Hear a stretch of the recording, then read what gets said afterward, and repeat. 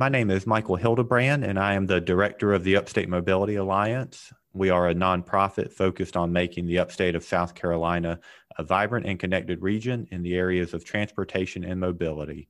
Today, we have Dr. Jonelle Brooks, Associate Professor in the Clemson University Department of Automotive Engineering with us. Good morning, Dr. Brooks. Good morning. So thank you for being here. Why don't we begin first with you just telling us a little bit about yourself and why you became interested in transportation research? Sure. I'm a human factor psychologist, and what we study are individuals' capabilities and limitations.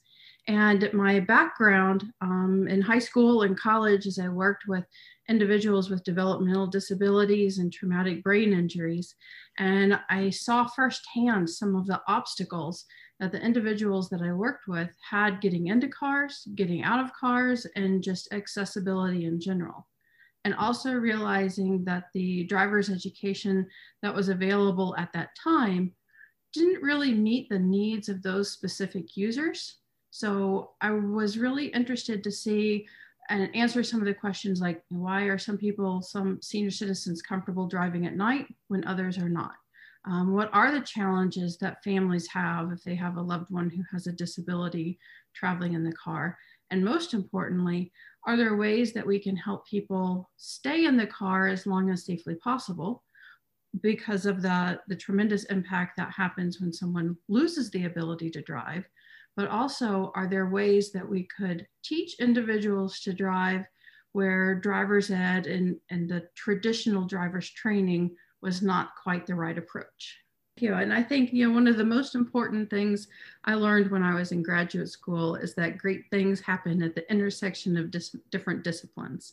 So while I am a psychologist by training, working in an automotive engineering department and having our labs within hospital systems, it really lets me see what are those boundary points where there are gaps, and then how do we overcome those gaps? That's great. So let's talk a little bit about the work you do in keeping people safely driving for as long as possible. What have you found in some of your research, and are there some infrastructure improvements that you think could happen that would improve safety and help those people stay driving as long as possible? Definitely. So I would say, first of all, I really focus on the human rather than when most people think about the infrastructure, they think about the roads, they think about the physical vehicle as in the powertrain and things like that. And by focusing on the human, what that allows me to do is work with both engineers and medical professionals to think about, okay, what are the modifications that we need to make to vehicles to make it where more individuals are going to have success either driving that vehicle or riding as a passenger in that vehicle. And maybe that's in the front seat and maybe that's in the back seat. And that's a very different situation for different types of clients that we work with. But on the other hand, working with the automotive engineering students, it really helps open their eyes to think about, who are the end users going to be? Because when you talk to a young, healthy male graduate student, which is what most of our students are, is young, healthy males, they think about race cars, they think about Teslas, they think about Lamborghinis, and they don't necessarily think about, the mom who's driving a minivan who is pregnant and has a 2-year-old and has a 4-year-old.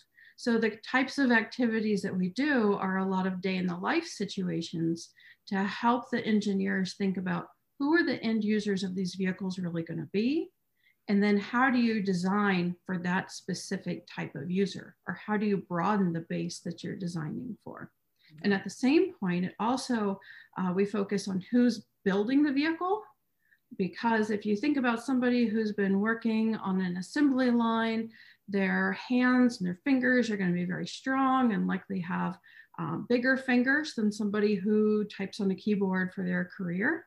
And at the same point, who are the mechanics that are going to be working on these vehicles after the vehicle is built and there's some kind of a problem?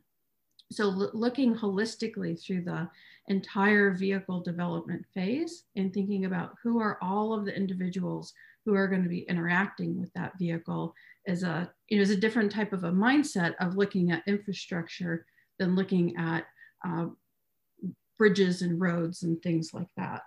You also mentioned that you work a lot with the medical field. And I know one of the things that you've been involved in is developing driving simulators for teenagers, as well as people who are having to relearn how to drive or maybe drive in a different fashion. So what are the things that you've learned through this work? When we started this work, it's been a decade now, and that's hard to believe, first of all, as we are really focusing on seniors and how can we keep seniors in the car as long as safely possible. And thinking about somebody, thinking about an individual after they've had a stroke, or maybe after they've had a heart attack or a hip replacement with different kinds of complications. And when we were doing this work and this research, it was the same time that there were a lot of wounded warriors coming back who had traumatic brain injuries, blast injuries. And at the same time, we started working with young adults with developmental disabilities, whether it's somebody who is very high functioning on the autism spectrum, or whether it's somebody who may have some cognitive deficits and the parents are trying to make the decision about is driving appropriate for my child. And what we realized is the types of interactive exercises and driving scenarios that we were developing could be used for very different reasons. So we have some tasks that teach you how to modulate your pedal usage. And for older adults who have diabetes, it's really good to determine if there's peripheral neuropathy issues with the pedals. With wounded warriors, it was a great way to teach somebody who already knows how to drive, how to use hand controls if they no longer have their lower limbs to operate the pedals. And with young adults with developmental disabilities, it was a great way to teach, first of all, that pedals exist. So I think one of my big insights is the number of people that was really surprising to me of aren't aware that there's pedals. And if you think about the generation that I grew up, there wasn't entertainment in the car. We had to entertain ourselves. We could sit in the front seat at a much younger age, and we would watch mom and dad drive. And with the technology that exists today, is you can entertain your children by watching movies in the minivan. And when they're a little older, you can give them an iPad or an iPhone. And it's quite possible if somebody doesn't ride a bike or isn't playing video games that have a pedal set, that they're completely unaware that pedals even exist. So I think some of those insights based off of the technology that young people use now versus the lack of the technology that I had growing up has really been an eye-opener. Sure. Yeah, I remember whenever I was a kid, one of the things my dad would do is occasionally he would ask me, what street are we on? Or what road did I just turn off of? And I learned pretty early on to pay attention to those kinds of things when I was in the car. And so I've done that with my son. And you're exactly right. It's because they have so many other things to pay attention to. They're not paying attention to those kinds of things that you and I did at their age. So that's interesting that you mentioned that. Let's look a little bit at the future of transportation. I know you work a lot with vehicle design and those kinds of things. So I'd like to get your thoughts around technology. And are there technologies that are being put in vehicles that you think will make the driving experience safer, or maybe the reverse of that? Are there things that we're doing to vehicles that maybe we think are actually safe, but really going back to the point of technology, make it more dangerous? I think about all of the stories and articles that you read about what happens with the Tesla safe or the autonomous driving feature, and people making the assumption that they don't need to pay attention at all. So I'd like your thoughts on that. What are some of those things that are actually making it safer? And then, what are some things that are actually making it more dangerous? Well, I think, again, as a human factor psychologist, I think about the human. And I think the greatest danger we have right now on our roadways is distraction, whether that's from a cell phone or whether that's because you're having, a heated discussion with your spouse or a heated discussion with your child in the back seat. That if you look at the data for fatalities and crashes right now, it's It's the human being distracted and the human making poor choices like drinking and driving that are our biggest danger still. And then when it comes to future technologies or new technologies that exist now, I really think about it from the accessibility perspective. So what is the benefit of having backup cameras for an individual who has a spinal fusion and can't turn their head? Or what is the benefit of blind spot detection for somebody who may have difficulty turning their head? So I like to, I guess, look at the glass half full rather than glass half empty perspective in thinking about the technologies that exist now that are allowing people to stay independent in a very safe way that didn't exist 10 and 20 years ago. I think the other one is it's an amazing time to be working in this field because we look back of when there was a transition from horses to automobiles. And it's like we're at the brink of one of those great monumental changes again of what is that transition going to be from an automobile to a fully autonomous vehicle? And how are people going to be able to use their time so differently? So when there was the change from the horse to the automobile, you had the benefit of all of this new time. It didn't take as long to travel from one place to another. And again, I think for the population that I work with, it's the benefit of having a completely new level of accessibility that was never possible before, but then also that gift of time. So instead of spending your time, driving for 45 minutes on your commute to work, how are you going to use that time? Are you going to relax? Are you going to be talking to your friends? Are you going to be working? It's just, for me, it's a very exciting time to think about the what's possible that has just never been possible before.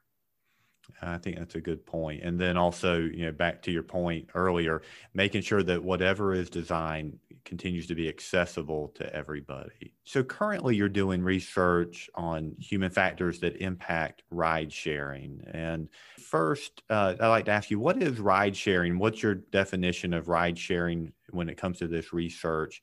And then why is this particular research of interest to you? So ride sharing is simply when you share a ride with someone else, or else it could be like an Uber or a Lyft when someone is driving you from one location to another. And we think about individual ride sharing where you're the only passenger, and also pooled ride sharing where there may be other passengers that you may not know. So the reason that ride sharing is so important for me is, again, because of the accessibility perspective. But it's also really fascinating to look at how, our young college students at CUI Car use ride sharing versus attitudes from people who are my age versus, my parents' age in ride sharing, and how that's very different and when people use ride sharing. So right now, ride sharing is used most frequently to get to or from the airport and to get to or from a night out on the town. So I think for us, it's really an exciting time to look at this because it's one of the first studies where we've looked at the human element of ride sharing. So there's been a ton of research so far as what is the environmental benefit of ride sharing, what is the impact of ride sharing with the number of vehicles on the road, what does that do to gas consumption and things like that. But this is one of the first studies that's really looking at, are there barriers to ride sharing for different ages of individuals or individuals with different strengths and weaknesses?